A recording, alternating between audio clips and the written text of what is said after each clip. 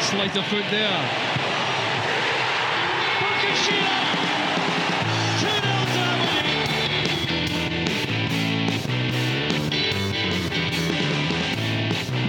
It is Madison! And he's done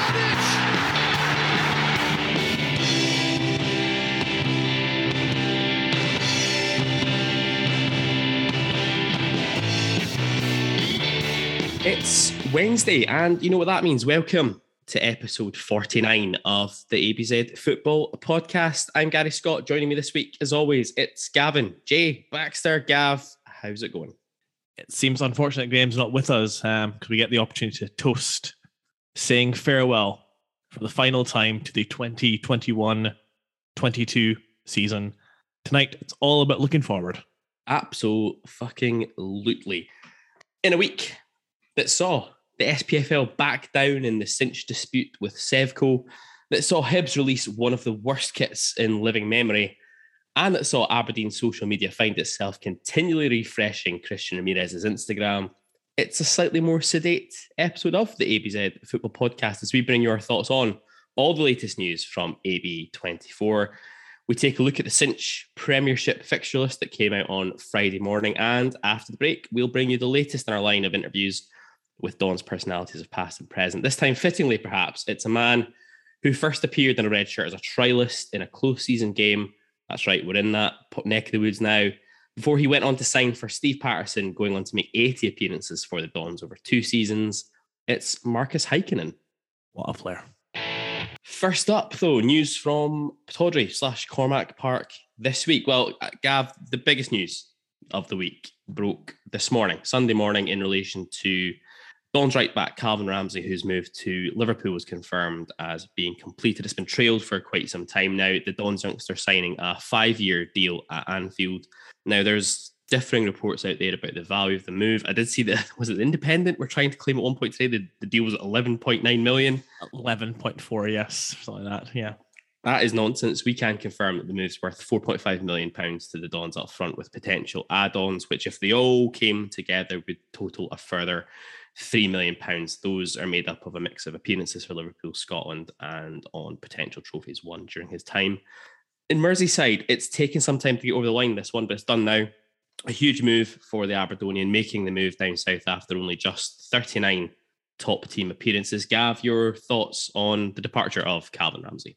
I think, first of all, just to say that congratulations to Calvin for securing such an incredible move. I think every player in the world would go and play for Jurgen Klopp if they had the opportunity to do so. And for he, as a player, to go and learn from the likes of Arnold, Alexander Arnold, Andy Robertson, you know, it seems like a pretty perfect place for him to go and continue learning his trade. The system they play is tailor-made for him. It makes the most of his attacking abilities, and he'll learn to become a better defender playing with the likes of Van Dijk. I mean, his all-round game is going to improve immeasurably. Liverpool have got themselves a great prospect, and from Aberdeen's perspective, I think we've got a pretty good deal out of it. So yeah, it's been a while coming, but I think just all we want to say is just thank you and good luck for the future for Calvin Ramsey.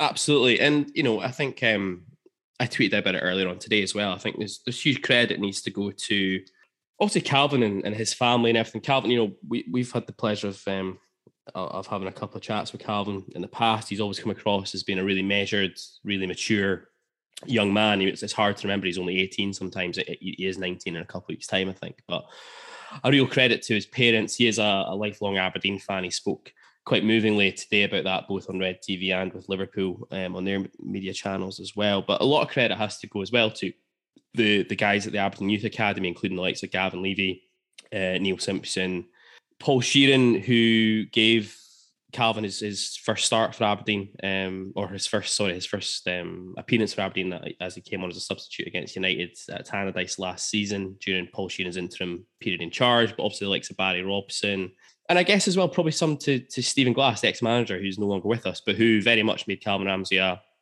first pick in the side at the start of the season. And it's fair to say without that, I don't think we're looking at a situation where we're selling Calvin Ramsey at this point for this sort of money. The whole story is just, it's an incredible success story for Aberdeen and our youth academy. I think you're right. Yeah, all the credit in the world goes to his coaching staff, the manager that gave him the first opportunity, to give him the platform to earn this move. And what it really does is it's taken our youth academy to a whole other level in terms of the credibility it's got now, and in terms of the big clubs looking our way, and also our ability to attract youngsters. You can legitimately now say that, yes, come to Aberdeen, we'll give you an opportunity, and the biggest clubs in the world are looking our way. So a life-changing move is also a distinct possibility. I think Calvin's got all the aptitude in the world. He's made the most of his time at Aberdeen, and I think he's going to go on and really flourish at Liverpool. Yeah, fingers crossed. It was really encouraging as well to hear him talk about, how Liverpool, Jurgen Klopp has obviously spoken about putting him into the first team squad picture straight away. He's picked up squad number 22. I know that squad numbers are not the most important things, but the fact he's even been given a first team squad number at this point says a lot. You look at Liverpool, when they have, when they're in the League Cup, for example, last season, early doors, and they play a lot of youngsters in that tournament. You had guys coming in with squad numbers like 72 and shit like this. It's like, yeah. I know that Alexander-Arnold wears 66, but they've got huge squads, huge strength and depth. The fact that they're even showing a level of commitment to him to say, well, here you go, here's the number you want, it says a lot. And I think that the fact that even talking about that potential of him being in the first team squad in or in that picture is really encouraging. I think a lot of people, myself included, would have been a bit concerned for Calvin that he ends up going there and finds opportunities to be in and around the first team potentially limited, gets dropped into their under 23s, for example, maybe out on loan for God knows how long. It seems as though Liverpool are very, very keen on him. That's clearly the case given how much they've pursued him and got that deal over the line. And that bodes well as well. And you're right, the best thing about this for Aberdeen is, best thing is the money, obviously. But you're absolutely right. It's a real feather in the cap for the Youth Academy and really helps us in that drive to try and attract the best youngsters from not just Aberdeen and the surrounding areas, but across Scotland and maybe even further afield. Absolutely. And with regards to, Ramsey at Liverpool, he's going to have a tough time getting in the team. Alexander-Arnold's still a very good age. You wouldn't imagine the sign of him dropping out of that team anytime soon. The good thing as well, we've got this sell-on fee or the sell-on percentage. I think chat about 70.5%. I mean, the thing is there, like, you could go to Liverpool, play 10, 20, 30 games, make life-changing money, and then, a few years down the road, maybe a smaller team in England comes in with in today's market, 20, 30 million, then we're going to almost double our money. It's just, I think the deal has been structured very, very well, and it suits everyone. Absolutely. Also leaving the club this week, Dean Campbell heading out to Stevenage in League Two down south for a season-long loan. Obviously, Dino's out of contract at the end of this season, so you've got to expect this is a huge season for him in England to go down there and try and, I guess, impress and try and persuade Aberdeen to look at extending his deal. I'm not going to pretend I know where Stevenage finished in the league last year. You might have that information in front of you. With the magic of editing, you will have that in front of you. So Stevenage, they finished 21st in League Two last season. That was out of 24. So, just avoided the old relegation places. 9 points clear of relegation eventually, but I'll be very, very intrigued how he does down there. There's so much football to be played. Tuesday, Saturday. League Two is a very, very physical league, very demanding. We've spoken with the likes of Rob Milsom, and I'm sure maybe things have moved on since Rob was going out on loan, but he didn't find those kind of moves necessarily favoured the more ball playing kind of players, which I think you would class Dean Campbell as being. It's huge. I mean, if he wants to persuade Aberdeen that he's got a future here, he needs to go out there and become one of the best players in the Stevenage team at the very least. He had a pretty uninspiring loan spell at Kilmarnock. It's enormous. And I can't, if I'm being truthful, I don't see that really working out for him all that well, but Dean Campbell can go and prove me wrong. I'll be delighted if he does. Absolutely. It's a huge season for Dean, I think, at Stevenage. You're right. I'll be interested to see what he does. I mean, one of these things, I guess, is that sometimes a change is as good as a rest and all that, and a different style of football, a different environment might just suit Dean down to the ground. So let's say he does. All the best to Dean when he's down at Stevenage.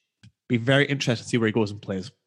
Yeah, I think that will be interesting. Certainly, I think Steve Evans was talking about him as a central midfielder, so that's, I think, where he sees him playing. But Steve Evans, yes, manager Stevenage. yes, big fat Steve Evans is the manager at Stevenage time. Excellent. Yeah, it'll be interesting. I mean, certainly at Kilmarnock, people seem to indicate that his best spells at Kilmarnock when he was playing on the left-hand side. There's probably an argument to suggest that that's potentially where his best performances for Aberdeen have come as well, was playing on the left-hand side, either as like a wing-back or as at full-back even. So we'll wait and see. Steve Evans certainly was talked about him as a centre midfielder, but let's see what happens there. Millwall, also the latest club to be linked with a move for Lewis Ferguson.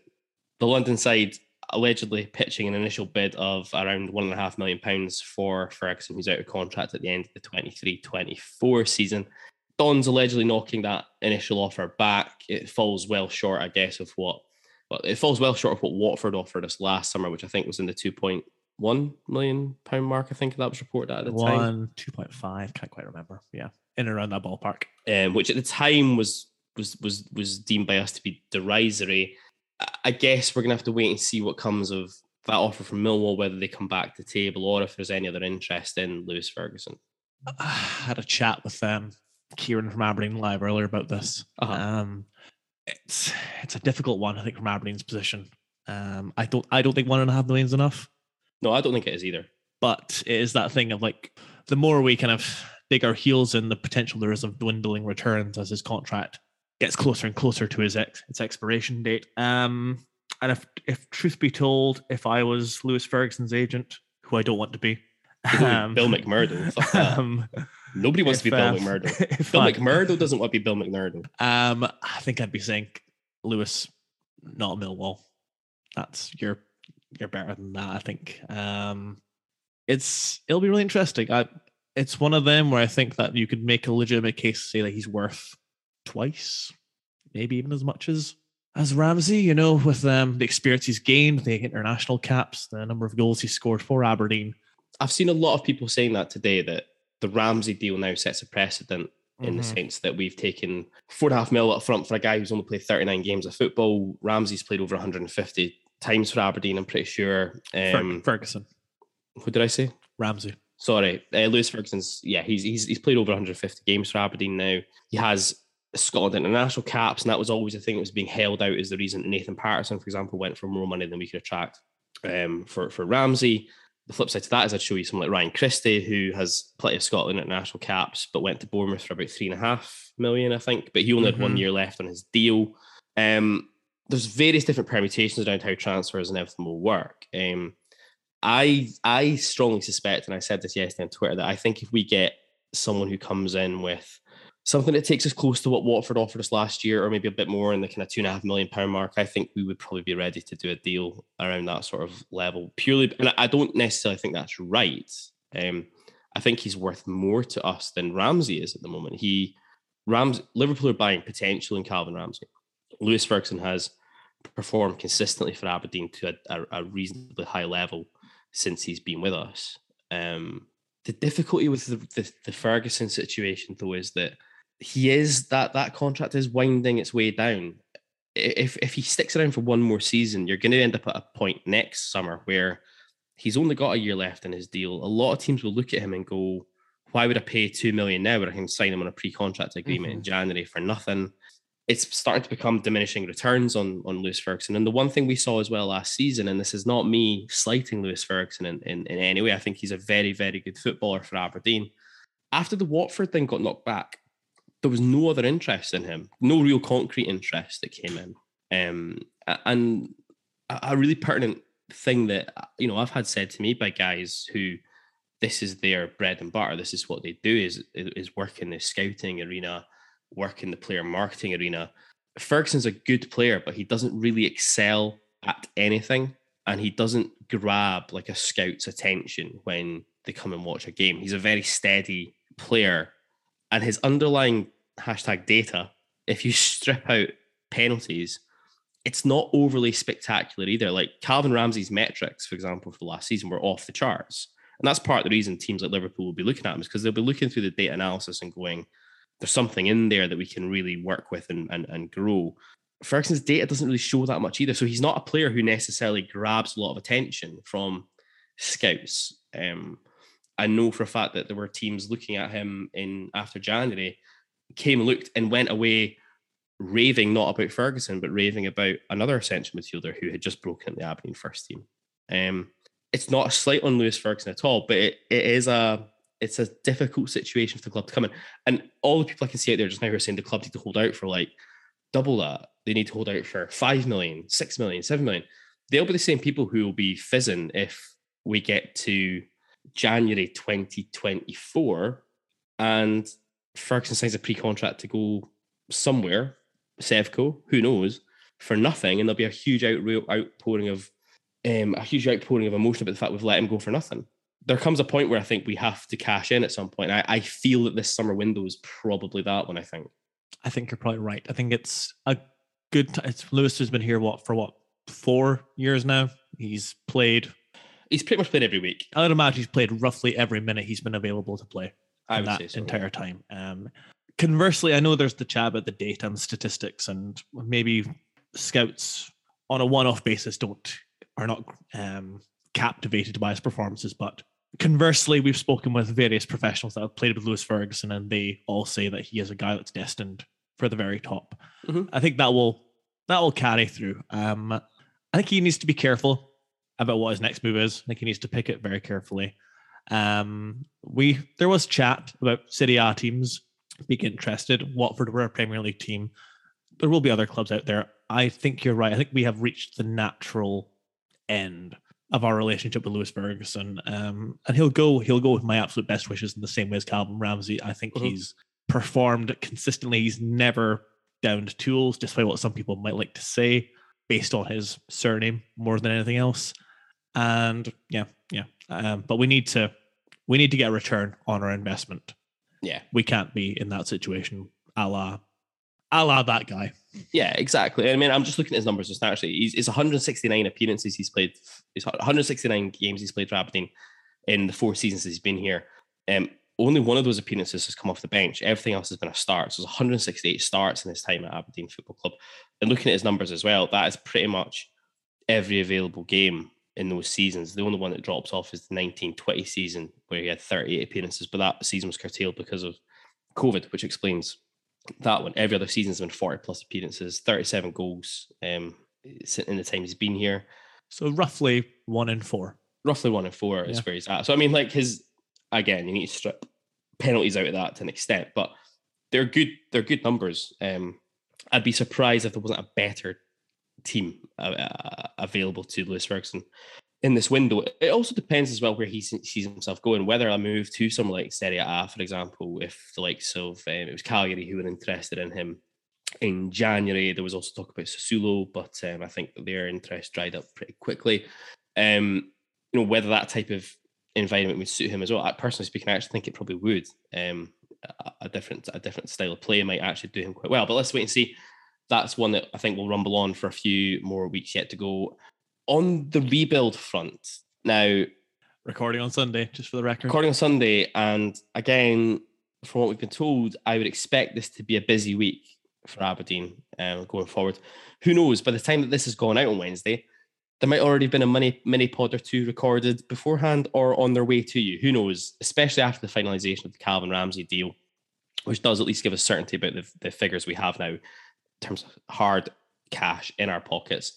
All being well, there should be a number of incomings this week. Now, the first big rumour of the week going forward was about Norwegian striker Tobias Lauriston from Odd Balklubben. He's on our shopping list. Our understanding is that the tall Norwegian was at Cormac Park earlier last week for a look around.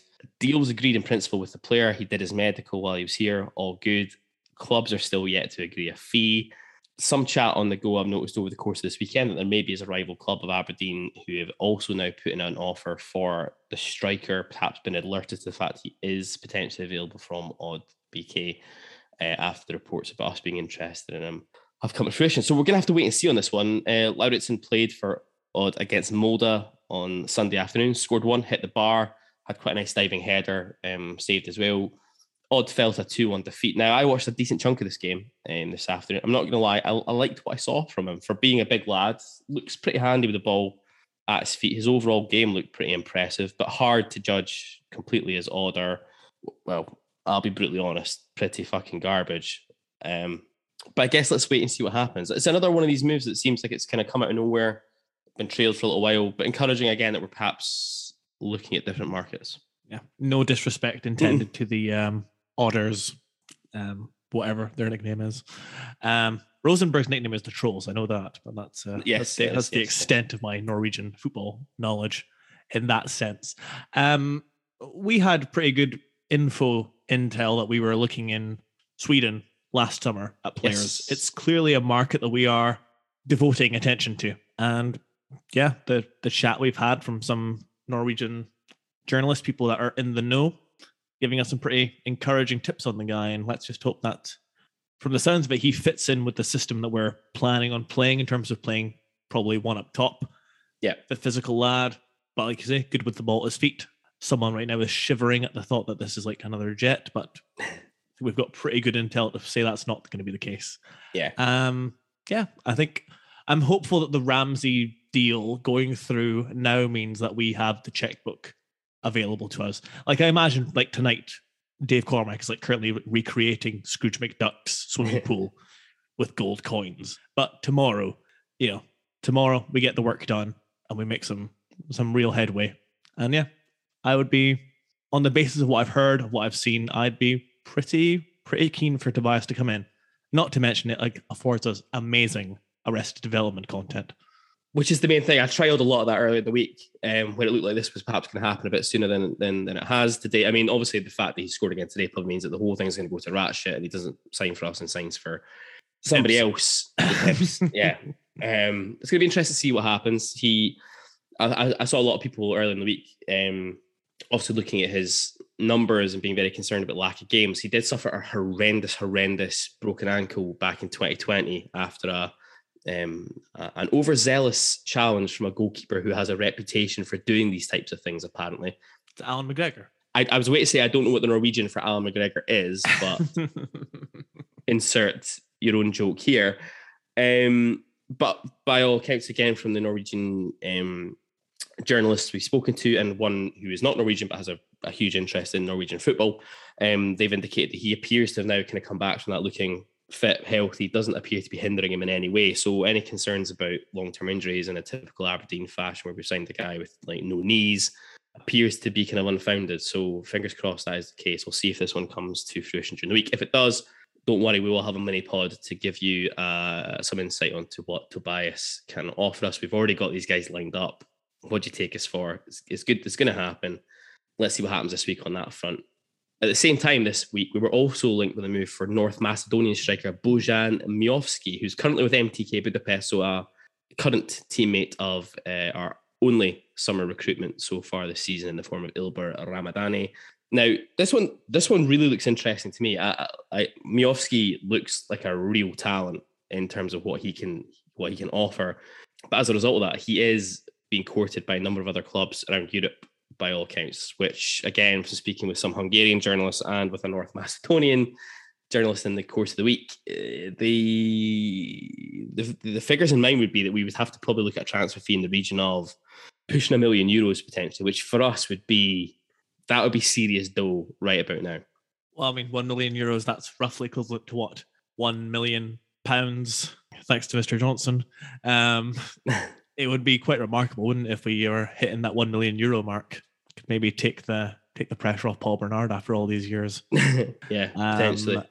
Yeah, again, Aaron, who we spoke to about Ramadani, was very, very complimentary about Miovski. He's a very young man as well, isn't he? A lot of upside, a lot of potential to then potentially sell him on in future for big money. I think that's what attracts me to him. Also, the fact that he's really broken into the North Macedonia national team in recent weeks. And North Macedonia, they are not a bad team. Yeah, I mean, he set up the goal. He set up the winner for North Macedonia against Italy in the playoff round. I mean, yeah, he's 22 years old. His data in terms of what he did at MTK this season is not overly spectacular. 8 goals and 30 appearances for MTK. But as we spoke about with Aaron in the mini pod of Ilber Ramadani, MTK appear to have just been an absolute shit show all season. Potentially, looking as bad as what we were, to be quite frank. I was going to say, had a regular Aberdeen of a season. Absolutely. it'll be interesting again to see. For me, at least, at the very least, we're looking in different places. That's it.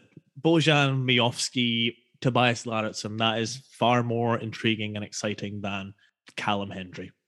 Yeah, who went to Salford City? I see this week. Yeah, I did see that. I was kind of maybe not surprised. He had a good second half of the season, especially. But I did see people punting his name around for Aberdeen. It's like, no.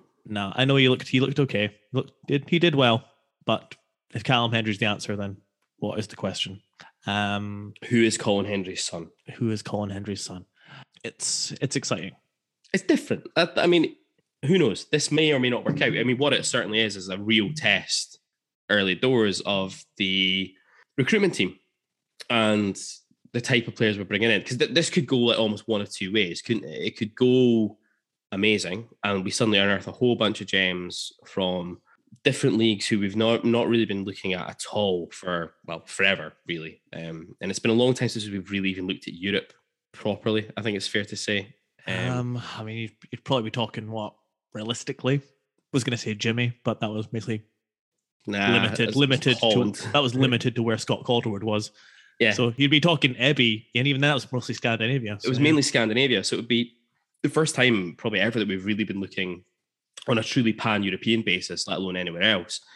It could go one of two ways. It could be an amazing Moneyball type scenario where we suddenly bring in a bunch of guys for relatively low outlays in the grand scheme of things, but who come into a turn, we can sell them for decent money, whatever. Or it goes a bit Hearts under Romanov.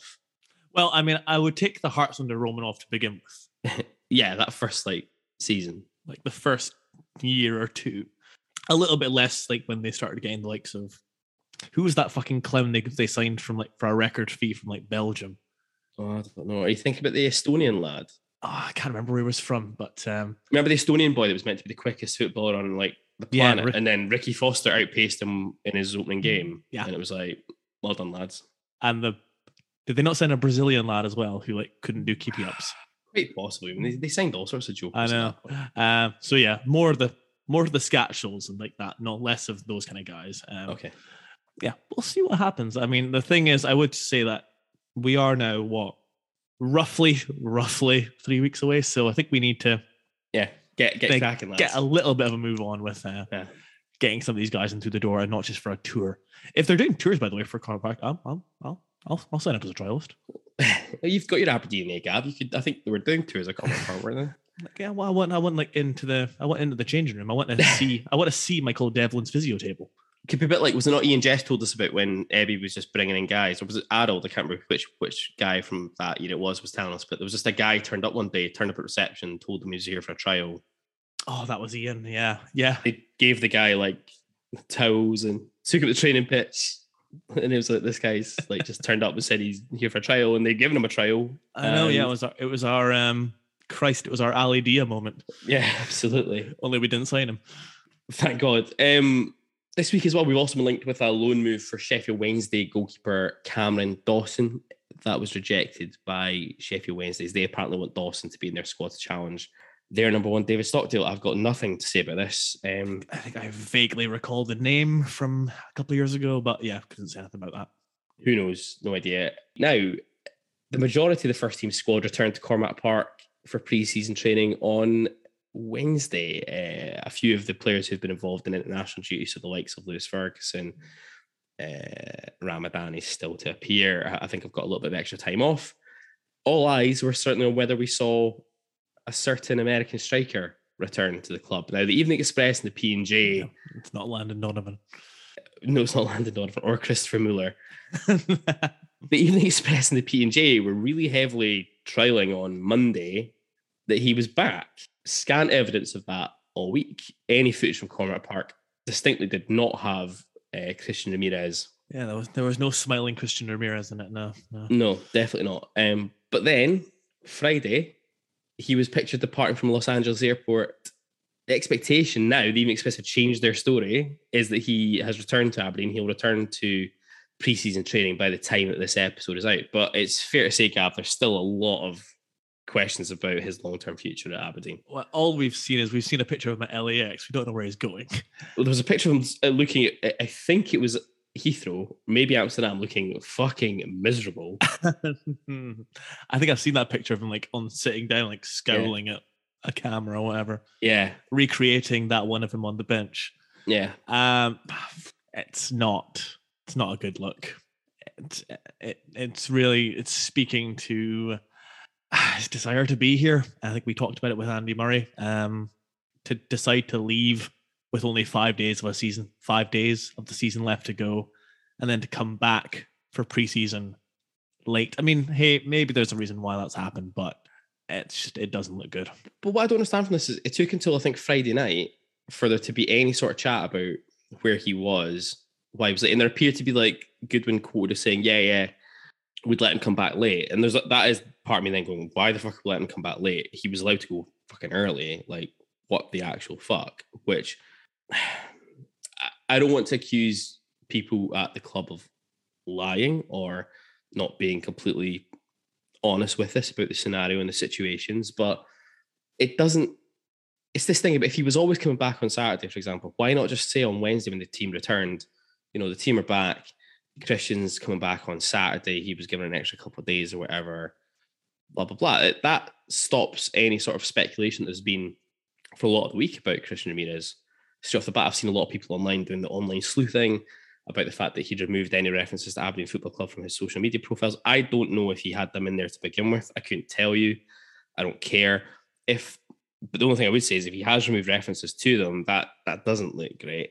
The whole thing's very murky. That's the only thing I would say about this. It could be all perfectly legit, all perfectly above board, but I don't understand why, if that's the case, why we just don't say this is what's happening. Yeah, because there was chat around Twitter about potential illness, but as you say, you can easily clarify that within. Yeah, just say he's had, if it's COVID, he's had COVID, so he's coming back a week later, whatever.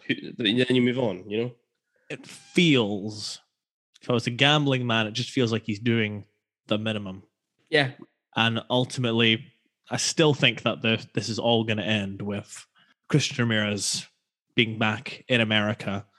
I mean, we're not looking out for these number of strikers. No, that's if true. The intention is that he is going to be, and we're not looking at players with these kind of values. That's Christian Ramirez is going to be here. I think he'll come back. He'll do his work. I'm sure he'll do it to a satisfactory level. But I think this is, again, maybe a bit like Ferguson. This is just something that I think needs to just be wrapped up as soon as it possibly can be. It needs to be wrapped up one way or another, doesn't it? It needs to come back and he comes in and he starts afresh and he's here for 12 more months and we get the best out of Christian Ramirez for 12 months. You know what? It wouldn't shock me if he comes back, but he's coming back to negotiate his way out. Or he's come back because he has to, because he's under contract. He can't be seen to be in breach of contract, and that's not going to look good for a potential move somewhere else. The MLS window doesn't open up until the 10th of July, I think it is. Who knows? If I'm a betting man, I'm very surprised if Christian Ramirez is still at Aberdeen Football Club once the MLS window closes. But who knows? Stranger things have happened. We've seen turnarounds in terms of like relationships and all that kind of good stuff happen much quicker elsewhere. Who knows? Let's wait and see what pans out over the next few weeks on that one. So, Gav, last Friday morning saw the SPFL fixture computer, or as it's otherwise known, Neil Doncaster and his Excel spreadsheet crashing into action, provide us with the excitement we were all craving. Yes, Mark Gordon, it was exciting as we get a first chance to see where we'll be dropping points all over the place next season. And we open things up with the live Sky game on Sunday, the 31st of July, away at Celtic Park for Flag Day with a 4:30pm kickoff. That wasn't the one I was predicting, actually, to be honest.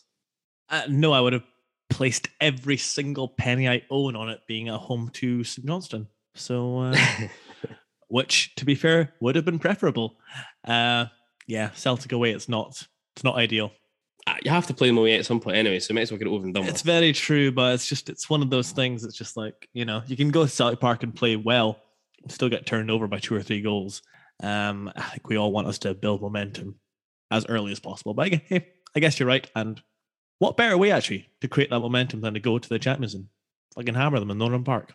Exactly. And the one positive about this could be the fact that obviously because Celtic go straight into the Champions League group stages this season, they won't have any competitive football ahead of that game, and we will at least have had some games in our legs in the Premier Sports group stages. So you never know. You turn up on a day, catch them a little bit cold. Who knows? Who knows? The month of August then sees us play St Mirren and Motherwell at home before a visit to St Johnstone on the 20th of August, and the reunion with Andrew Considine, who signed a 2-year deal with the Perth side this week, before we finish up with a home fixture against Livingston. On the face of it, that August month is about as good as you could probably hope for, isn't it? If you want to try and get some results on the board and build a bit of momentum. It could have been a lot worse, let's put it that way. It could have been a lot worse, certainly. Sitting there at home, you'd be looking at that and thinking that's 3 points. Motherwell, it's a chance to go and prove that we're a different team. And it's a chance for Kevin Van Bean to ride roughshod over Declan Gallagher once again. I was going to say to banish him to the disputed zone. I don't fucking know.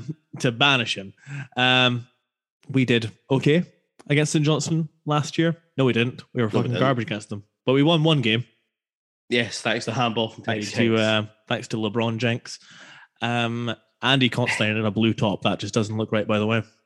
I don't get people saying this because he played for Scotland. If it's not a Scotland top, it doesn't look right. Speaking of which, did you see the thing that Daily Record today? I've heard the story, the chat. Yes, I've heard it. Yes. Oh, talk about trying to create the Daily Record headlines like Andrew Considine blasts Jim Goodwin, and then you'd actually read it and it's like there's nothing in here. Like, yeah, it was taken out of your hands, Andrew. Yes, it was, because the club took the offer off the table because your agent refused the contract offer that was on the table. Like, it's such a non-fucking story. Just it's papers just trying to create beef. It's trying to create the story, a narrative for that game. Given it's going to be so earlier in the season, especially. All the best to him. Yeah, when he's not playing Aberdeen. I'll be honest. I'm surprised. I'm really surprised to see another SPFL Premiership team giving him a 2-year deal. I am really surprised about that. But fair fucks, that's what he wanted at Aberdeen. We weren't going to give it to him. If St Johnstone are going to do it, then fair enough. But yeah, I think you'd look at, and then obviously the home fixture with Livingston, who we had issues with as well last season. It's a good start on paper. It's going to be, I think it will be a test of where we are, even that early on into the season, and it'll set the bar for how we go through the rest of the campaign. I don't want to say it becomes make or break, because that's clearly not necessarily the case, but it's a favourable start. Our Premier Sports group is, as we touched on it a few weeks ago, is about as good as it could have been in terms of the teams we drew out of it. If you're going to handpick a bunch of teams, they were probably the ones you would have probably looked at. Goodwin really needs to start getting some momentum. If we come out of that August, for example, with less than 3 wins on the board, the pressure's already going to start, because then you're going to be into some of the more challenging fixtures we're going to face in the league next season at that point. It's really imperative we got off to a good start now. I think it was imperative that we got off to a good start, no matter who was the manager. I agree on that. But I just think I'm not sure Goodwin has a lot of goodwill at this. He has some. I think a lot of people are still on the fence about a lot of things. I see a lot of people on social media at the moment blaming Jim Goodwin for the lack of signings, which I'm not entirely sure is correct, because it's not his job to get signings over the line. One thing I would say, though, is that maybe just needs to temper expectations a little bit in terms of things he says in the media about when we're going to sign players and all that kind of good stuff. We're still waiting for that exciting left-sided centre-half that he spoke about with Graham Hunter a few weeks ago that was meant to be here the following week, and that still hasn't materialised. It wouldn't take very much for him to be under a lot of pressure with this opening August. Yeah, I take your point there. It's imperative we get that 4 wins right off the bat with the group stage of the Premier Sports League Cup. Still can't. That's as strange as saying Europa Conference League. Like I say, I think it was imperative, no matter what happened, regardless of management, whether it was Stephen Glass had managed to hang on by the skin of his teeth, or if it was Jim Goodwin or anyone else. The memory of it's still so recent, still so fresh. Last season, and it'll still be fresh by the time that those games come around. Yeah, and we just need to completely clean the stink of last season away from the club, and the way to do that is to win games, and win games convincingly. Absolutely. Definitely. Other notable fixtures. First match with Sevco 5088 Limited is at Pittodrie on the 10th of September. And then we host Derek McInnes's Kilmarnock on the 1st of October. So that will be an interesting one, I think it's fair to say, no matter how things have panned out before we get to there. With the league taking a month off from mid-November because of the World Cup, we face a Christmas Eve visit to St Mirren and then a midweek trip to Kilmarnock on the 28th of December. Of all the potential traditional Boxing Day, I know it's not Boxing Day, it's the 28th, but never mind, fixtures that we could have had pulled out of the hat, Kilmarnock away is quite possibly the Jack Grimmer of them all. I mean, joking aside, I mean, I think Rangers got paired with Ross County at home away on Christmas 28th. Eve. Oh, on Christmas Eve, yeah. That'll be brilliant. Dingwall on a Saturday, Christmas Eve at 3:00 in the afternoon. Brilliant day out. You've been at Dingwall. Yeah, cracking. Going to Mr. Wimpy's for like your Christmas dinner. I remember like the SPL being the SPFL, whatever the hell, being like really good at like regionalizing these games. Was I imagining that? That used to be a thing that we considered things like that back. Well, yeah, or it would be rivalries potentially. We would like tend to get like Cali, like you'd tend to have like the Dundee Derby around that kind of time. You'd get the derbies, the New Year game. Yeah. I don't know if they're trying to create a derby with Kilmarnock because of the dent. Because this is what happens to Aberdeen, because we don't have a natural local derby. We always end up getting paired with the other jobbers who don't have a natural derby in the league at that time. Yeah, at that time. So like, and that's why I feel like we've ended up with Kilmarnock out of fucking nowhere this time. Normally it would have been Hamilton. Yeah, that's very true. Yeah. I mean, a trip to Kilmarnock is bleak at the best of times. Never mind in between Christmas and New Year. But on a midweek night, fuck that. Just what the fuck? We're saying that, but like one of us will be there. Graham will be there with 50 quid on Aberdeen to win, and Jason Brown will make a shock appearance back. That would be a shock appearance. It wouldn't be. Jason Brown, who's gotten lost from on the way to Pizza Hut. I don't think he ever went. I think he just got pizzas delivered to him. Yeah, I can imagine Jason being like very sedentary while he got his pizza delivered. Maybe. Can you imagine Jason Brown if he lived in West Hill? Well, was that not the problem? Well, that's the problem with Christian Ramirez, was that I thought one of our esteemed listeners was delivering pizzas out to West Hill for Mr. Brown. Oh, he could have been. I don't think he was in West Hill, but there was always he was always getting two. That was like the story we had there. Yes. And he was a very frequent customer, I think, was the story there. But remember, Ramirez was raging because you couldn't get anyone on his Just Eat app to deliver to West Hill. Yeah, no, it's a shame the guy wasn't around for Christ. What was the kebab shop in West Hill called? Oh, good question. The Mediterranean. The Medi. It was just the Medi, yeah. The Med. Next to the Key West. Good times. Good times. One thing, I mean, I wasn't going to do this just now, but I'm going to do it. I mentioned it just because we're talking West Hill, and this really, really tickled me yesterday. I'd mentioned on Twitter yesterday, for my absolute shame, it's taking me this long to actually get round to reading Fergie Rises by Michael Grant. I don't know why I'm holding it up. This is not an audio, this is not a video podcast. What am I doing? What a fucking idiot. I'm hoping that certain people will take the shilling as being okay in certain quarters. It's taken me way too long to read it. It's a brilliant book by Michael documenting the making of Alex Ferguson through the prism of his time at Aberdeen. But in it, and I'd never realised this before, but it was a time where Fergie, when he first came into the club, nicknamed a group of players who lived in West Hill who were perhaps causing him problems at the time, the West Hill Willie Biters. Joe Harper, Dom Sullivan, and Ian Fleming, I think, is who I want to go with there. So there we go. West Hill Willie Biters ride again in the form of Christian Ramirez. I mean, if I ever head back out to West Hill, I'm gonna form a crew and I'm gonna call us that. Yeah. But on that, thoroughly, honestly, if you're like me, I think Gav, you're probably the same. If you think that when the Fergie stuff gets like talked about and that perhaps his time at Aberdeen is not really given the time of day that it really truly deserves, then this book's a real tour de force. Thoroughly recommend you pick up a copy. Fergie Rises by Michael Grant. We hope to have Michael join us on the show in the coming weeks. It's a top read. Get on it. It's brilliant stuff. Back to the fixtures. Sorry. You are very welcome for that plug, by the way, Michael. Yeah, I think he picked up a couple of extra book copy sales on Saturday night. So there we go. Danny Williams, Danny from Dogger Saints was buying one. Good lad. Good lad. He's a Man United fan, isn't he? He's a Man United fan. Yeah. Michael, if you can send £30 to our PayPal, by the way. Just back to the fixtures really quickly. We round the regular round of fixtures off with a home match against Sevco on the 22nd of April. That could be a good thing or a bad thing. Who knows when that rolls around. One thing I thought was worth pointing out and no one's really picked up on yet are pre-split fixtures, the way they've landed in terms of who we've got twice at home versus who we've got twice away. We have Sevco, Hearts, Motherwell, Kilmarnock, Livingston and St Mirren twice at home prior to the split. And then we have Celtic, St Johnstone, Ross County, Hibs and United as our fixtures, where we've got 2 away games before the split. That seems relatively balanced, I think, in terms of like difficulty levels and all that kind of good stuff. But I actually think it's maybe worked out quite well for us from that perspective.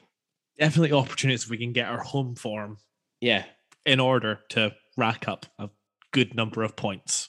Yeah, to give us a foundation for a really successful season. And even then, I look at like St Johnstone, Ross County away, those historical fixtures we've done okay with. Hibs, our Hibs. So, and then United away, I think United had it's funny. We had a tweet, a message come in. Actually, I completely forgot to think about mentioning this, but I'm going to do it now from Graham Sinclair. Who had been listening back to our show last week on the phone-in. Which, by the way, was a lot of fun. Thank you, everyone that phoned in once more. Was a lot of fun. And I think it's had some really good... we've had some really good feedback on it as well. So I think that might become a more regular feature on the show. If nothing else, it saves us having to think about what the fuck we'll do that week, which is always a benefit for us. Like tonight, by the way. Yeah, absolutely. But Graham raised this point, and I'm just going to read out most of it. Just finished the phone in, was good, and a lot of knowledgeable, sensible things said by the callers. I was intrigued by the question you kept asking at the end about what constitutes success next season, and I have a slightly different take on it. And this is actually a really, really good point. As we know, he lives in Dundee. He happens to have a lot of Arabs who he works with. They always speak to him in great detail about his team, and they think he's got all this interest in them, which I don't, or at least not to the extent that they think that he does. Obviously, last season they got to 4th in European football. From the outside, it looks good, but the reality is that apart from a 3-0 win at Easter Road, United have been relatively poor all season. They only got 48 or 49 points in the league last year, which I just need to double check if that's actually right, but I don't doubt that that's correct. Sounds familiar. Well, let's just say that that's about right, which in any other normal season is finishing 6th at best. No fan I've spoken to at United is upset about Tam Court's leaving, as the football was dire. They all feel that Jack Ross would be a major upgrade. His point is that I know. If they think Jack Ross is an upgrade, fuck me. But his point was, if you asked me the question, what would constitute success, it wouldn't necessarily be finishing 4th if it meant a points total in the 40s and horseshit football all season that United have had. My answer is to get to about 60 points, then so be it, and a minimum of 1 cup semi-final. It's an interesting point because the league last season was so congested that bang average teams like Dundee United ended up in relatively high positions in the league with pretty mediocre points tallies. I mean, it's worth repeating again and again, but it was until the very final fixture that we were out of the running. Yeah, to be in the top 6. They finished on 48 points. Yeah. They finished 48 points last season. 48 points would have been good enough for 5th place the season before. It would have actually been good enough for 3rd the season before that. But that was the COVID season, year, so that doesn't count. It would have been good enough for 9th the season before that. It would have been good enough for 8th the season before that. It would have been good enough for 5th the year before that. It's not an impressive points tally, let's put it that way. I mean, it's what? So you can win a maximum of 114 points in a league campaign. Well, very good maths, Gavin. Very good maths. That's good. That's playing too much Championship Manager right there. That is. Trying to go on those unbeaten seasons. I think I can't remember who. I might have been Ross. Was it Ross? Talking about Hearts. Yeah. And the season they had, I think they finished on 60 points. Now, 61. Close, Gavin. Close. 61. Yeah. Now, I think it's worth mentioning Hearts still lost 11 games last season. Yeah. Fuck me, they lost us. Yeah, they did. Weren't that good. Yeah, and I think one of the callers actually made the very good point that Hearts got promoted last year and then finished 3rd. Mm-hmm. They had a top flight team in the championship, and they had kept a lot of the core of that. And, Craig Gordon is the difference in the end of the day. Oh, yeah, massively. And I know that Aberdeen have got a huge job to do. But when it comes to success, I don't think that third is out of the question. I do not think it's out of the question at all. If that's the standard we've got to reach there, effectively win half your points. Yeah, I tend to agree. I don't think I think maybe it might be a push for us next season just because of the sheer turnover of players that we need to get in the door and gel very fucking quickly. Because as we touched on a little, we're at the time this episode is going to go out, we're less than, or we'll be around 2.5 weeks until our first competitive game of the season. Our first ever trip to the Blue Gin. Yes, absolutely. So it's a lot we have to do in a very, very quick period of time to get this team ready to go. But you're right, even then, to get to 61 points, although in a normal season, 61 points wouldn't get you third either, which is the other counterpoint to this. This is very true, yeah. You don't have to, you're right, you kind of need like a slightly less than 50% conversion rate from the points that are available to you. It's not an overly challenging target to try and get to. You need to win, what would that come out of being? You need to win about 17 points per round of fixtures. Would get you to 51, and then you'd have to split. Maybe you need 18, 19 then to get there before you get to the split. But whatever, it's not a particularly challenging target to get to, and it should be one we're absolutely aiming for. Anyway, I thought it was an interesting point from Graham anyway. If you've got any comments, any thoughts, anything you want to put in front of us on the ABZ Football Podcast, especially over the next couple of weeks where you might gather we're padding like fuck to try and get you some content here. Yeah. You tried running a podcast when your club's not signing anyone. Yeah. Difficult, lemon, difficult. Send us an email, abzfootballpodcast@gmail.com, or drop us a DM on Twitter. Don't send us a DM on Facebook because we never fucking see them until it's about 3 weeks too late. But yeah, drop us a note, find us something. If we think it's interesting, there's a good chance we might bring it up. Oh, I mean, we might even bring you on for a wee chat. You never know. We might. You never know if it's that interesting, or if we think you're that controversial. That's not an invitation to send your controversial opinions, by the way. I feel like could go like take a really like severe turn. The real drastic right turn. Not where we end up not really talking about football. Yeah, could be that Donker Saints thing all over again. I'm looking forward to playing St. Johnstone purely to maybe hang out with those guys one more time. Where are we down there the first time? We are away at St. Johnstone first, yes, absolutely. Maybe we can hook up with Danny and Sam. Yes, well, there we go. Maybe let's not use hook up as a phrase, but never mind. Sorry, I was just thinking about Shawnee Lugo again. Absolutely, definitely. That probably wraps up part one, Gav, I think. Like that'll do us, yep. Yeah, definitely. So that wraps up part one of this week's show. Join us after break for our interview with ex-Don, close season trialist, and Finnish international. It is Markus Heikkinen.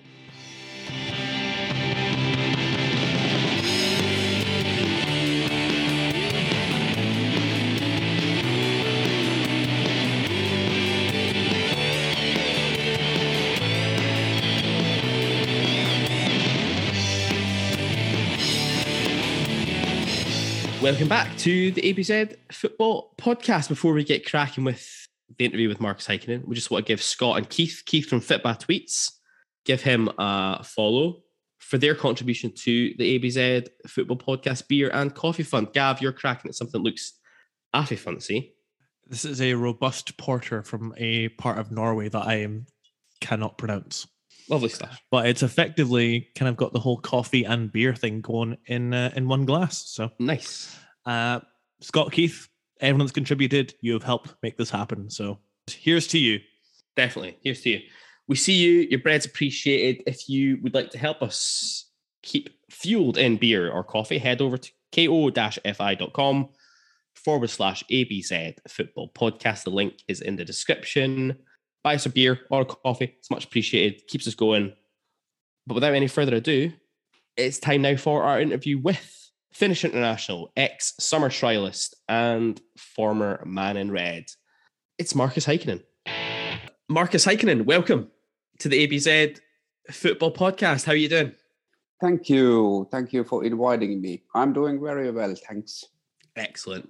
Markus, first of all, thank you for joining us. It's taken a little bit of time for us to sort out a time that we could both mutually manage, but delighted to have you on board. I know that our listeners will also be looking forward to getting to hear from you as well. So let's just start at the beginning, shall we? So you've had a very successful international career for Finland, and we'll come on to that a little bit later, but you were actually born in Katrineholm in Sweden. Is that correct? Yeah, that's correct. And of course, Finland has a history after the wars, the Second World War. There came a time when, of course, in Sweden, that was the neighboring country that wasn't participating in the war. Things were much better financially. So a lot of people from Finland went to look for better life in Sweden, as did my parents in early 70s. And during that time, my big brother and I was born then in Sweden, and we moved back to Finland when just before I was about to turn 6 years old. Okay. So some memories I have. And just talk to us a little bit, Markus, about, I guess, your childhood, and I guess growing up, was football always your favorite sport, or were there any other sports that you were particularly interested in? I was pretty active as a kid. But sometimes it's hard to understand even myself nowadays because I'm not so active as a person. But and then my dad was really into sports, so I did a lot of different kind of things when I was a kid. But football was the number one, I think, together with ice hockey. But maybe the football edged out because the feeling I had towards Argentina and Diego Maradona after 86 or during 86 World Cup. So I think that was like a turning point. And who then, apart from Argentina and Maradona, who would be the team you supported as a kid, and who was your footballing hero as a youngster? My club has been since 1989 Arsenal Football Club. Arsenal, okay. Yes. And there's not very interesting story behind. My dad and my big brother were on a trip to London, and they came back with an Arsenal shirt. It could have been any shirt, Aberdeen shirt, but it was an Arsenal shirt. So it's close enough in colour, let's be honest. So there we go. Starts with A. Exactly. And from Arsenal then, who would have been your footballing, your idols as you were growing up, do you think? There's been pretty many. Of course, in Finland, the problem before the Premier League was that there was only one game broadcasted every Saturday, and it was really Arsenal. So you couldn't really see the games. Yeah. So from the Premier League era, of course, I like Patrick Vieira, Dennis Bergkamp, players like that. So in terms of just when you were, making your way in the game as a youngster, were you kind of always a midfielder, a defensive type player, or was that a development that kind of came later on in your career? I was very attacking minded until I was 17. Yes. And even I think, I don't know, but I had the feeling I was more like a goal scoring midfielder than anything else. But then the turning point there was when I was 18. I moved away from Oulu. I left as a midfielder. I went to first time in the top level team in Finland, and the coach said in the first training session that now you're left back. I said, no, I'm not. I'm a midfielder. I said, yes, you are. He was very strong-minded guy, and then he ordered me to come before every training session, 45 minutes before, to work on my left foot because I will be left back. Okay. So that was a kind of a struggle in the beginning. Yeah. But that season I ended up playing mostly right back. After that I moved in the center of the field and then switching between midfield and center back position, mostly center mid. So let's just talk quickly. So you came through the youth ranks at OPS, which is the club based in your hometown of Oulu, eventually making your way into their first team setup in, I think it was 1996, thereabouts. Made about 20 appearances for them before you moved to TPS, which I guess that would have been the first time you saw the step up to full professional level. Was that where we were just talking there? It's OPS. I played only the one season in Finnish second league. Before that, I was in two different youth clubs in Oulu. Mm-hmm. And was it the point when you moved to TPS you thought, right, cool, I might have a real chance here of actually making a career out of football? Not really. No?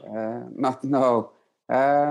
It was maybe a little bit after when I was selected to play with Finland's under-21s. Okay. And in those games, I could see that I can play at that level. I started thinking maybe there can be a possibility.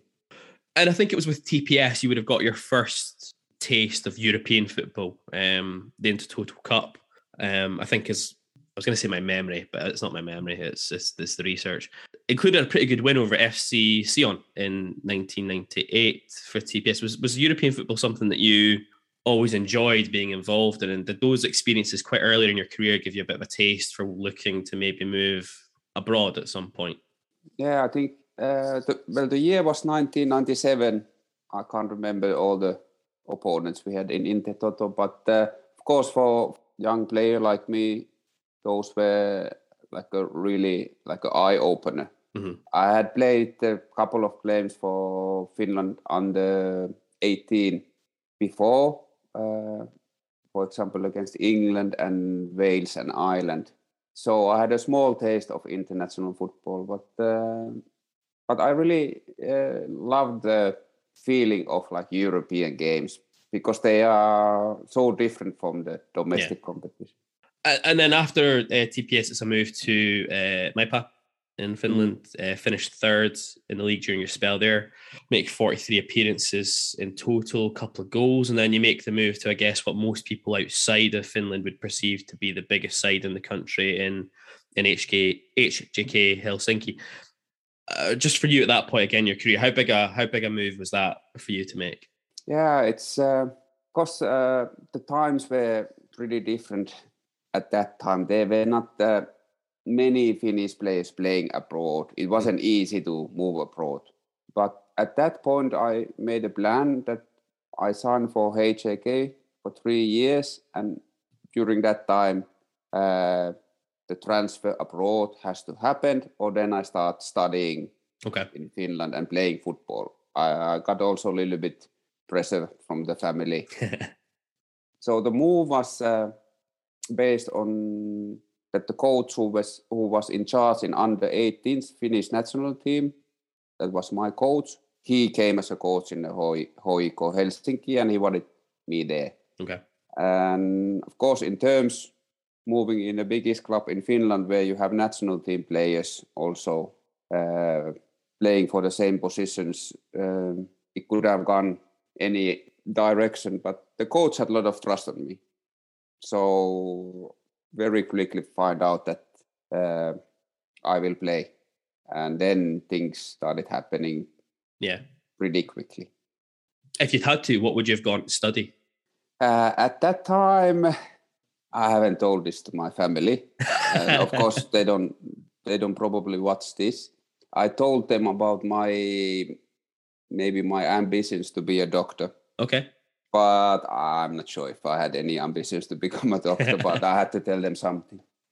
Quite right. Well, as it turns out, not required. You become a mainstay of that HJK side, which won a couple of league titles and a Finnish Cup during your time. You end up making over 80 appearances for the club during that spell. They would have been obviously your first major trophies that you won in your career. How good a feeling was that for you, just on a personal level, to be getting that opportunity now to win titles, to win trophies? The Finnish Cup in the first season, which we won, was of course a nice feeling.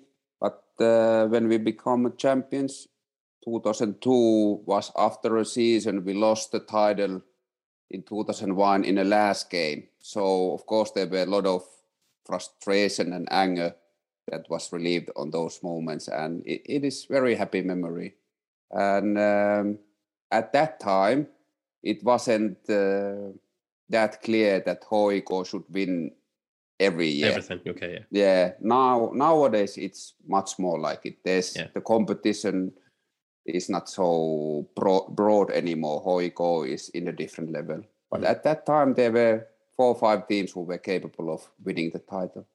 And in Europe as well, HJK play Parma in the UEFA Cup in 2001, eventually going out 3-0 on aggregate, a narrow 1-0 defeat away in Italy. You play in both of those legs. Just talk to us a little bit about that experience. I mean, this is a Parma side that had the likes of Fabio Cannavaro, Hidetoshi Nakata, Savo Milosevic. We're all playing in that side at that time. How did it feel to be going kind of toe-to-toe with these kind of guys?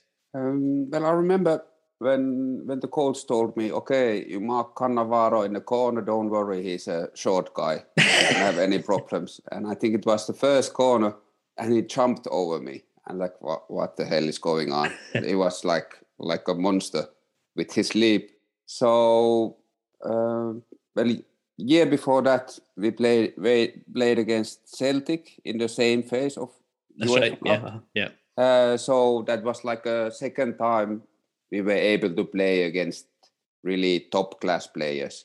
It was funny feeling because we had a feeling that it's an even game, but we ended up losing in a pretty high margin. Mm-hmm. At that time, I didn't understand it so well, why it was like that. But of course, later, in 1 or 2 years, I started found out more.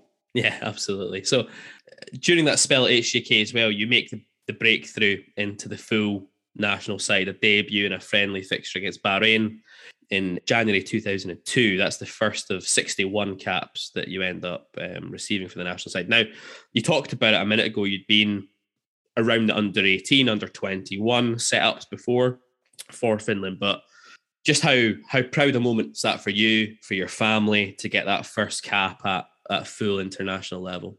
I haven't told this to many, but after under 21s, when I played the last game, I had the feeling that this was it.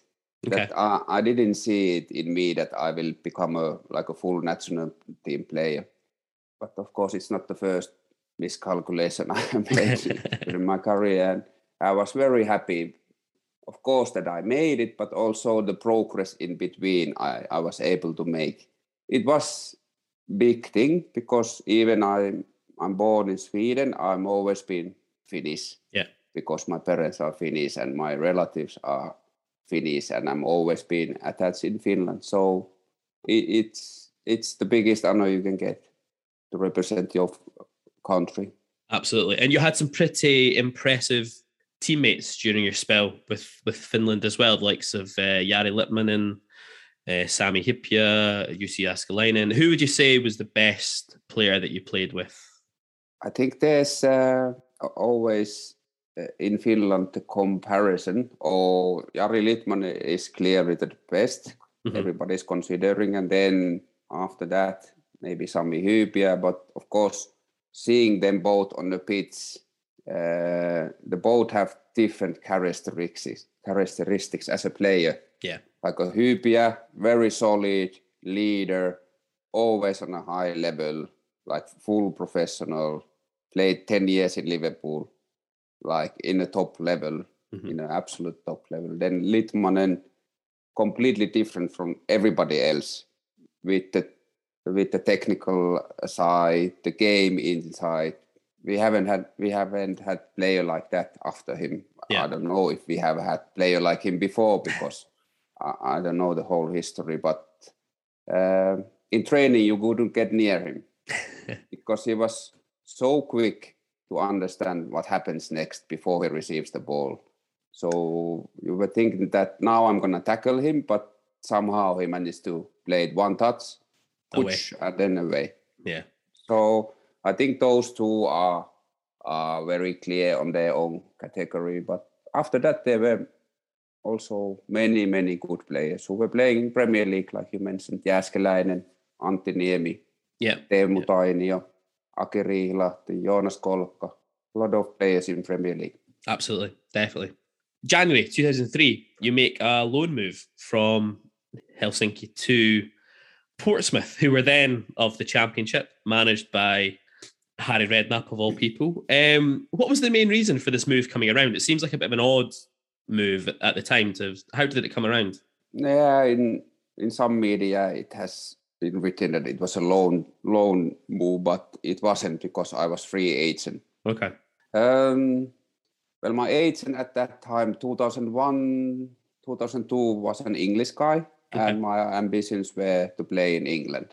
And then towards the end of the season 2002, there were some options from the championship level that I could choose.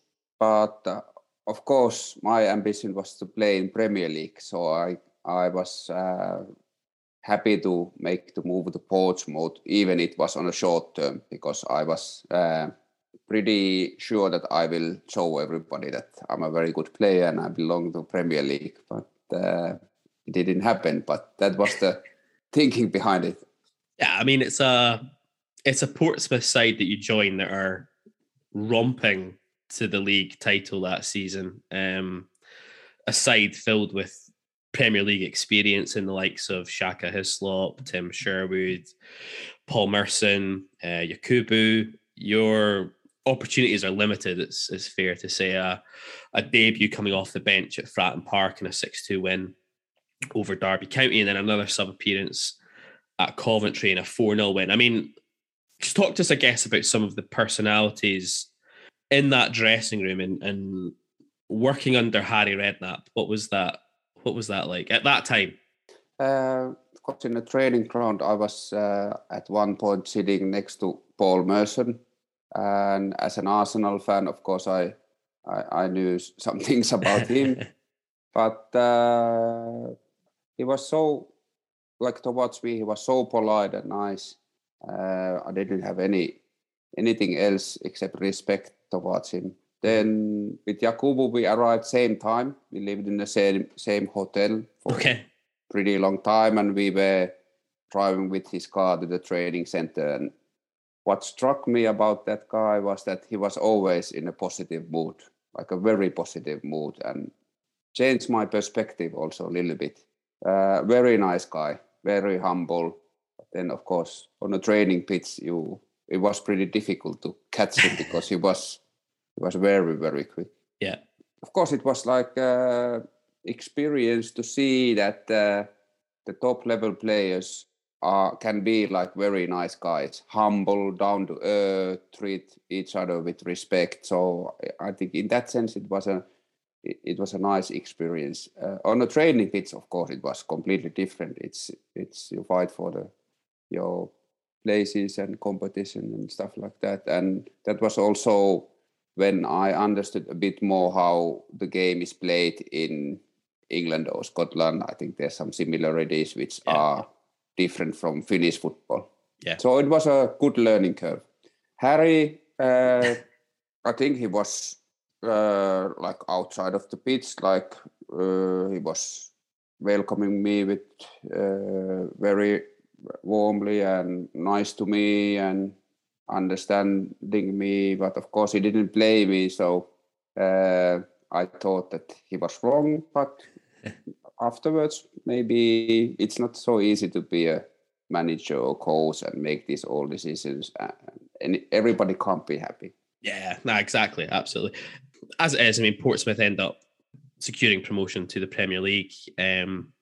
They decide obviously not to extend a contract with yourself. You end up then coming on a trial in a pre-season camp that Aberdeen were running in England.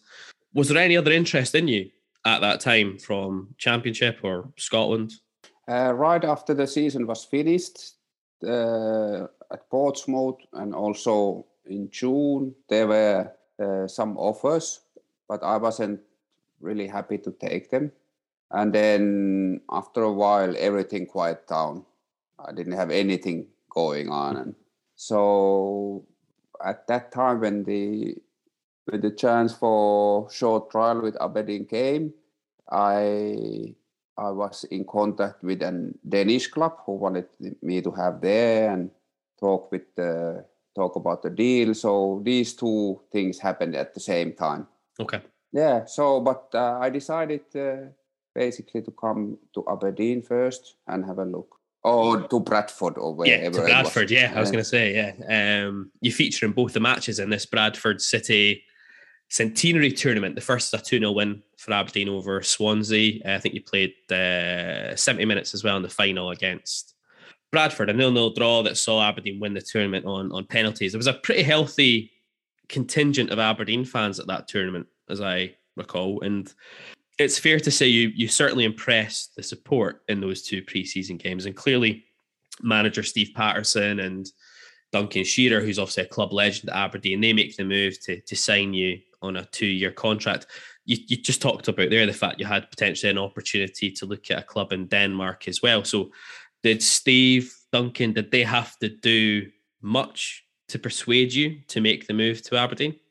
My logic behind the move to Aberdeen was that it's closer to England than Denmark. So that was my ambition. I go to Scotland and then I move back to England when the time is right. And before joining Aberdeen, just what did you know about the club itself and about Scottish football, I guess, more generally? About Scottish football, of course, there were some Finnish players playing before.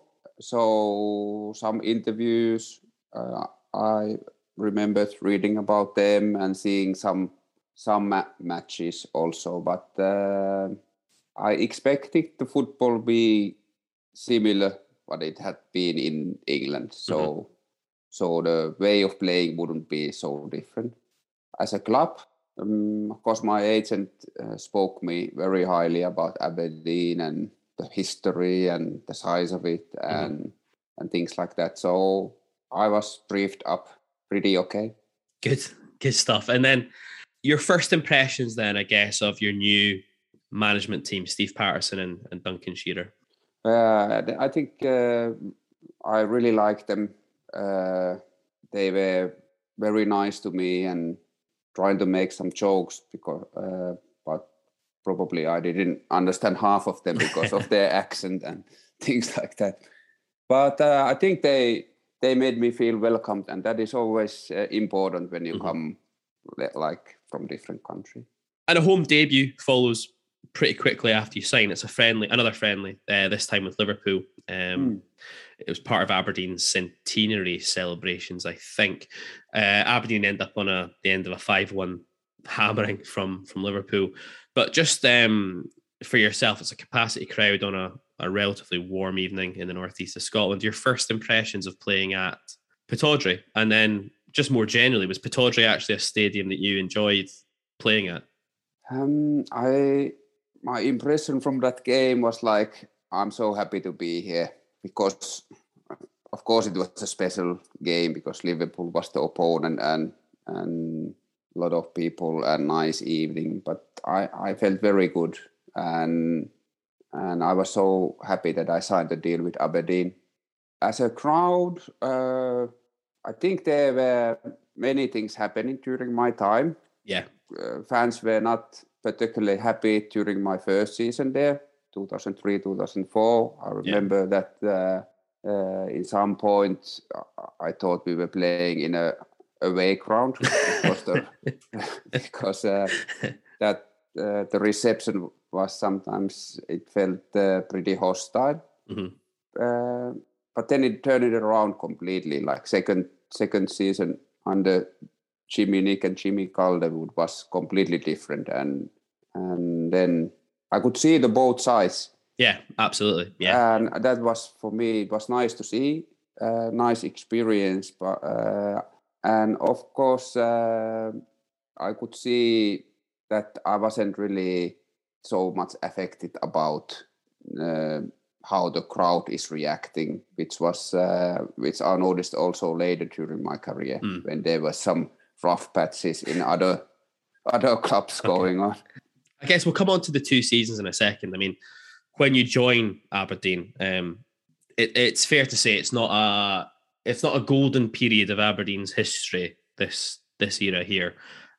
Steve Patterson and Duncan Shearer, they joined the club midway through the previous season. They'd kind of been given the job of trying to really cut the wage bill drastically from what had been there before. Your first season in Scotland is a real struggle for Aberdeen. We're knocked out of both cups at the quarter-final stage by Livingston at both times. Although you get your first goal for the club, a Scottish Cup third round replay at Dens Park, Dundee. a fine strike that flashed past Julian Speroni, who of course went on to play for Crystal Palace later, in front of a large travelling support. You remember much about that first goal for the club? I thought I was only dreaming, but maybe it really happened. No, it really happened. I was there. There wasn't many goals I scored during my time. Yeah, I remember something about the goal. I think I hit it a little bit with the outside of the boot. Yeah. Spun it past Speroni. It was nice. And there was even nearly a Zlatan Ibrahimovic-esque celebration. I remember you just stood in front of the away end, just basking in it. It was good. It was nice. Yeah. Highlight of the season is probably there was a very famous 2-1 victory at Celtic Park in April of 2004. It's an injury hit Aberdeen side full of youngsters kind of patched together. They go and pick up a fine win against Celtic, who were, I think, already champions or were on the cusp of being champions. Celtic's first defeat of the season, their first defeat at home in over 70 games, which was, 3 seasons worth, probably, something like that. What can you remember about that night, if anything? I remember I wasn't reading too much what media was writing, but some of the teammates were saying that the media is expecting can Celtic hit the double figures first time for, I don't know, what was the time. I was like, what are they thinking, the double figures? But then, of course, I think during that week, the players kept dropping, and suddenly we were in a situation that if we didn't have anything to lose before, now we had even less. Yeah. So, and of course, I think it was the game after Celtic became a champion. So maybe they were expecting an easy evening. Yeah, possibly. But it's a fine win. Who's it again? It's David Drillich and Brian Prunty, I think, with the goals that evening.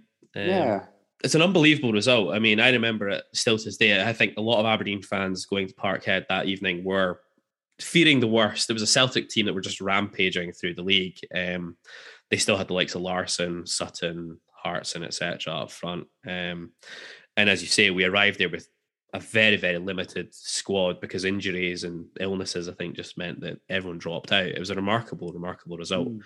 Aberdeen eventually finished that season second bottom of the league. But for you, on a personal level, it was a really impressive first season for you at the club. You'd become very quickly a favourite of the Aberdeen support. Was that a little bit, bittersweet, I guess, from your perspective, that for you personally, you've done well, you've really kind of engaged and been bought into by the support, but the club's just not performed really as well as it could have done?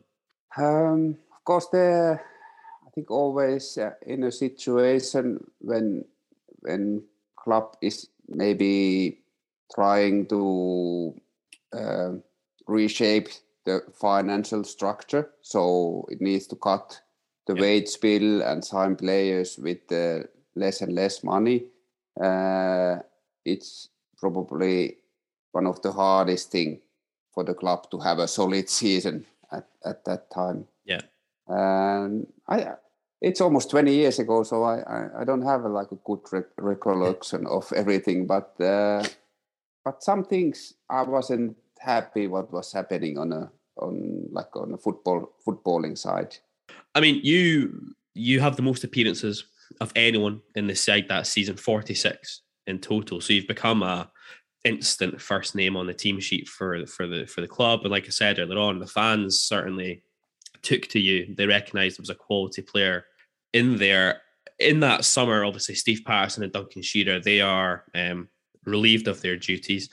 Can you remember how you found out about the fact that they'd been let go? And I guess what's your immediate reaction to that? These are the guys that have brought you to the club. Does that bring a level of uncertainty about whether their new manager is going to fancy you, or is it just a case of, I'll start with a clean slate and we'll see how we go? I can't remember how I found out, because after the season, I left back to Finland. At that time, I think I only used my Finnish phone because answering to this one that has Scottish number would have been very expensive. But I remember that somehow the date I was told I need to come back for pre-season was changed. Okay. But I wasn't informed. So then I came to the pre-season like late, so it wasn't really a good start under new management. I was going to say, so it's Jimmy Calderwood and Jimmy Nicholl who come into the club looking to build on their success they'd had at Dunfermline Athletic. I was waiting to ask, did they make it clear that they saw a role for you in their plans? But I guess first of all, you had to apologise for turning up late. Yeah, of course, there was this thing that I wanted to have a move away from Aberdeen. I told at the end of the previous season to Steve Patterson about this, and that was what was mostly in my mind during the summertime. But then I started training with the team and just trying to do what I have always did, like giving my best. And then I think it was after a couple of days or week, Jimmy Calderwood came to me and he said that he wants me to stay, that why I would like to change. And then we had a good discussion. I really had the feeling I can speak with Jimmy about everything. And that, of course, as a player made me feel very good.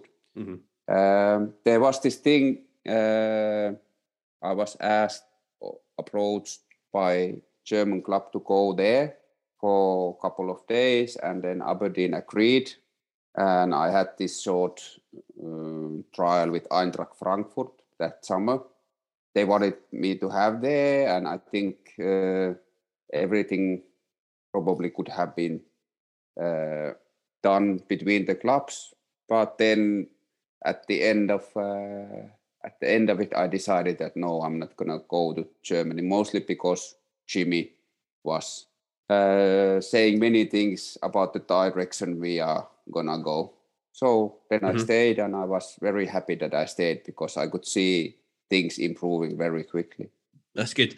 And I guess you've talked about it there, that Jimmy may be a bit more approachable, able to have good kind of conversations with him. What were just your impressions, I guess, of the two Jimmys? They're tremendous characters for different reasons in Scottish football. Your initial impressions of just working with the two of them on the training ground, tactically, and I guess as you've kind of touched about Jimmy Calderwood, man management, and been able to talk with them, but the same for Jimmy Nicholl. How did you find getting on with those guys there?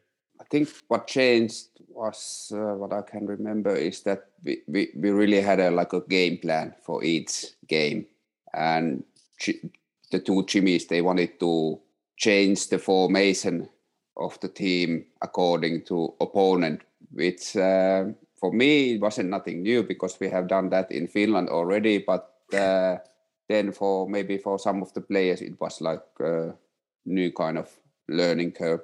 But of course we were getting the results, and with that people started to believe in the project. And with Jimmy Nick it was difficult because I couldn't understand what he was saying so well. But I think he was a really, I got the feeling, really nice and like a genuine guy, and he get really well along with the players.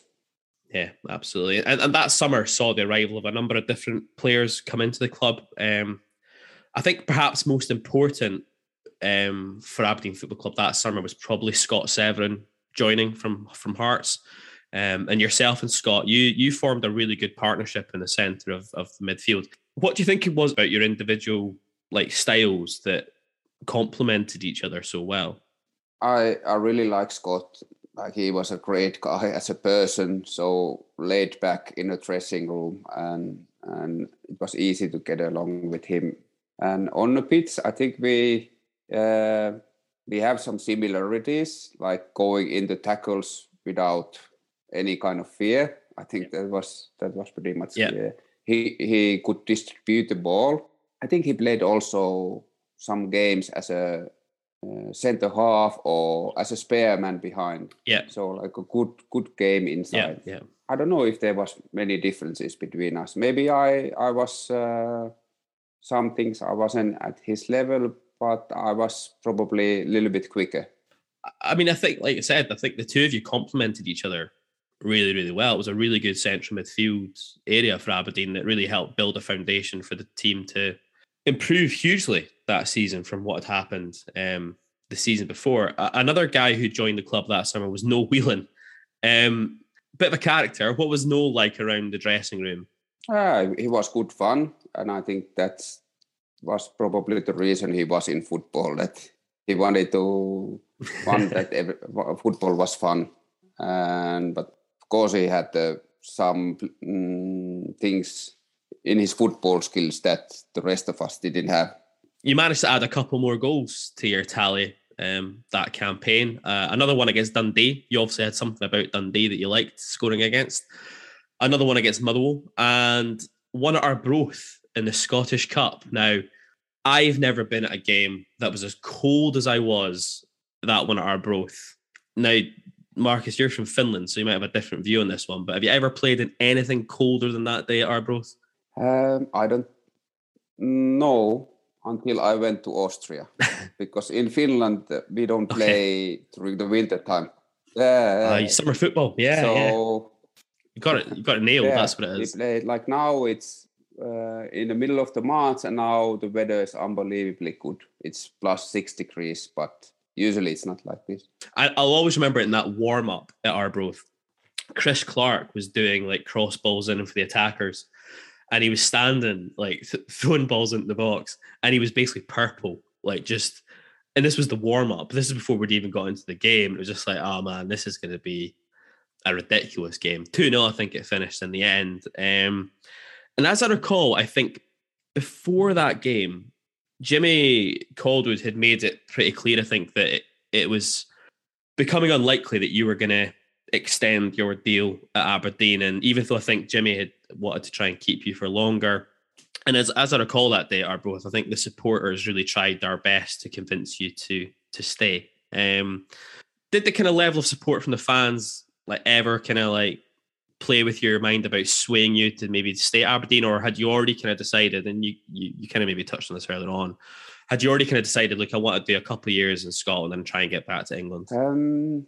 Somehow, like during the games, when you really are into playing, you kind of block everything or most of the things that are going outside of the actually game. So first time I noticed about the fans like trying to turn the head or supporting me was really at the end of the season. So of course at that point it didn't have any kind of effect. I'm a kind of guy that I don't jump into conclusions or decisions easily. I have to think them very truly. Once I do it, there's no turning back. And we just touched on it a minute ago. It's a much better season for Aberdeen. We take the fight for a European spot all the way down to the last game of the season. And despite us beating Hearts 2-0 on that final day, Hibs' 1-goal defeat to Rangers meant that Hibs took third spot on goal difference only, and that obviously was going to be your last appearance for Aberdeen. Jimmy took you off with about 20 minutes to go, I think, in that game, and you received a standing ovation from the support as you departed. Now, obviously, you've just talked on there that you'd kind of already made your decision to probably depart, but on a personal level, what does that mean to a player to get that kind of recognition from the supporters? Yeah, I'm not a very emotional person, but of course, on those kind of moments, I could feel that I was feeling that it was very, very touching moment. And maybe it was like, finally I was realizing how the fans and people were thinking about me as a player. Mm. And it was unbelievable way of ending my Aberdeen career. And I remember still one of my happiest memories after the game when the whole crowd was giving the whole team the standing ovation. We were doing the lap with the other players. And I'm like, this is something it would be good to be part when the team is playing well. So that meant you left Aberdeen a total of 80 appearances, scoring 4 goals in the process. And from Aberdeen, you make the move to Luton Town, who then were Championship as they are at the moment. In your debut season, you made 44 appearances in all competitions for Luton, picking up their Player of the Year and Players Player of the Year awards as Luton finished up in 10th spot. The following season is a bit of a tougher one for Luton. You miss about 6 weeks with a leg injury and Luton end up being relegated. But from there, you make the move to the Austrian Bundesliga as you sign up with Rapid Vienna, where you spend 6 seasons, making over 170 appearances, during which time Rapid win the league in your first season, followed up by a couple of second place finishes, a couple of third place finishes, as well as some impressive runs and making it to the group stages of the UEFA Cup Europa League, which also included a couple of aggregate wins over Aston Villa in the playoff rounds in consecutive seasons. It looked like you really enjoyed your time in Austria. Yeah, well, I think what I enjoyed was also my time in Scotland and England, because I could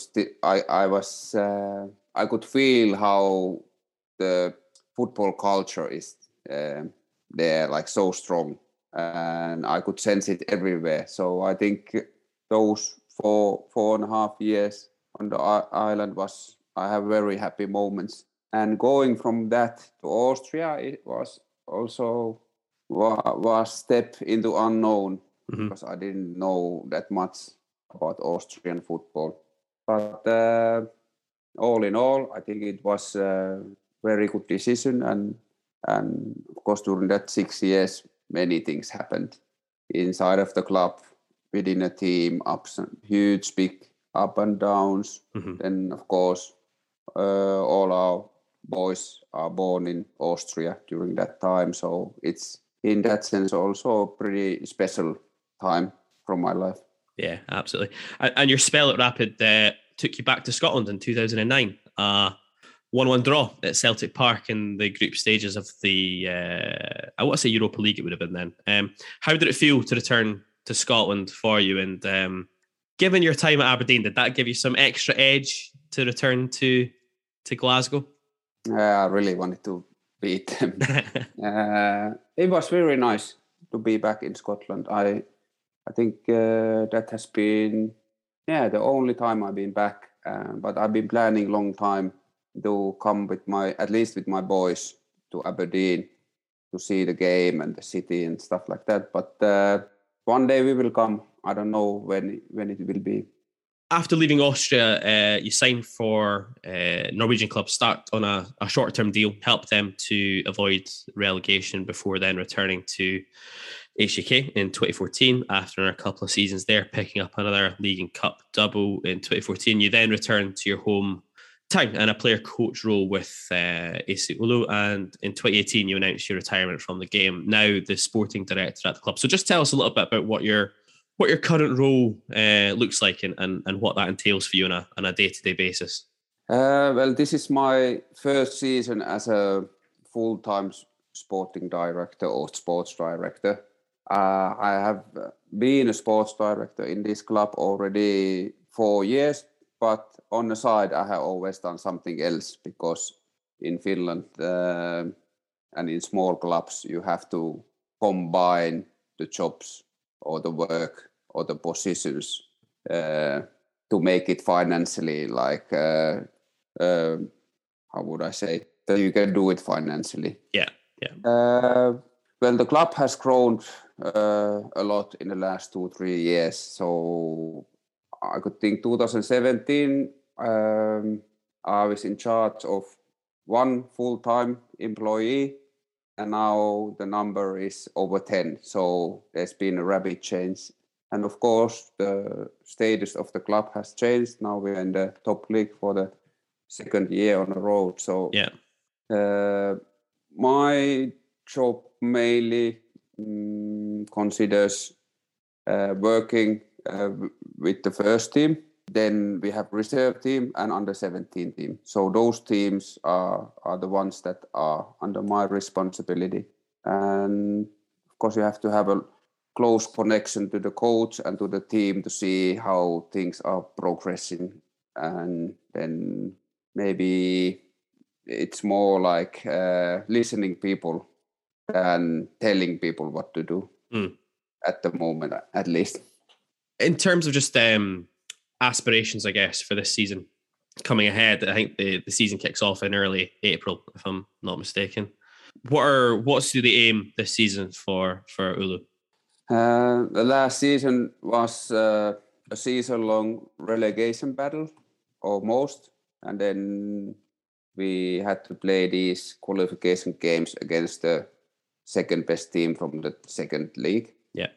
So this year the club has made bigger investments, and the aim is to have a stable season without taking part of the relegation battle. So something that we can build on again for the next season.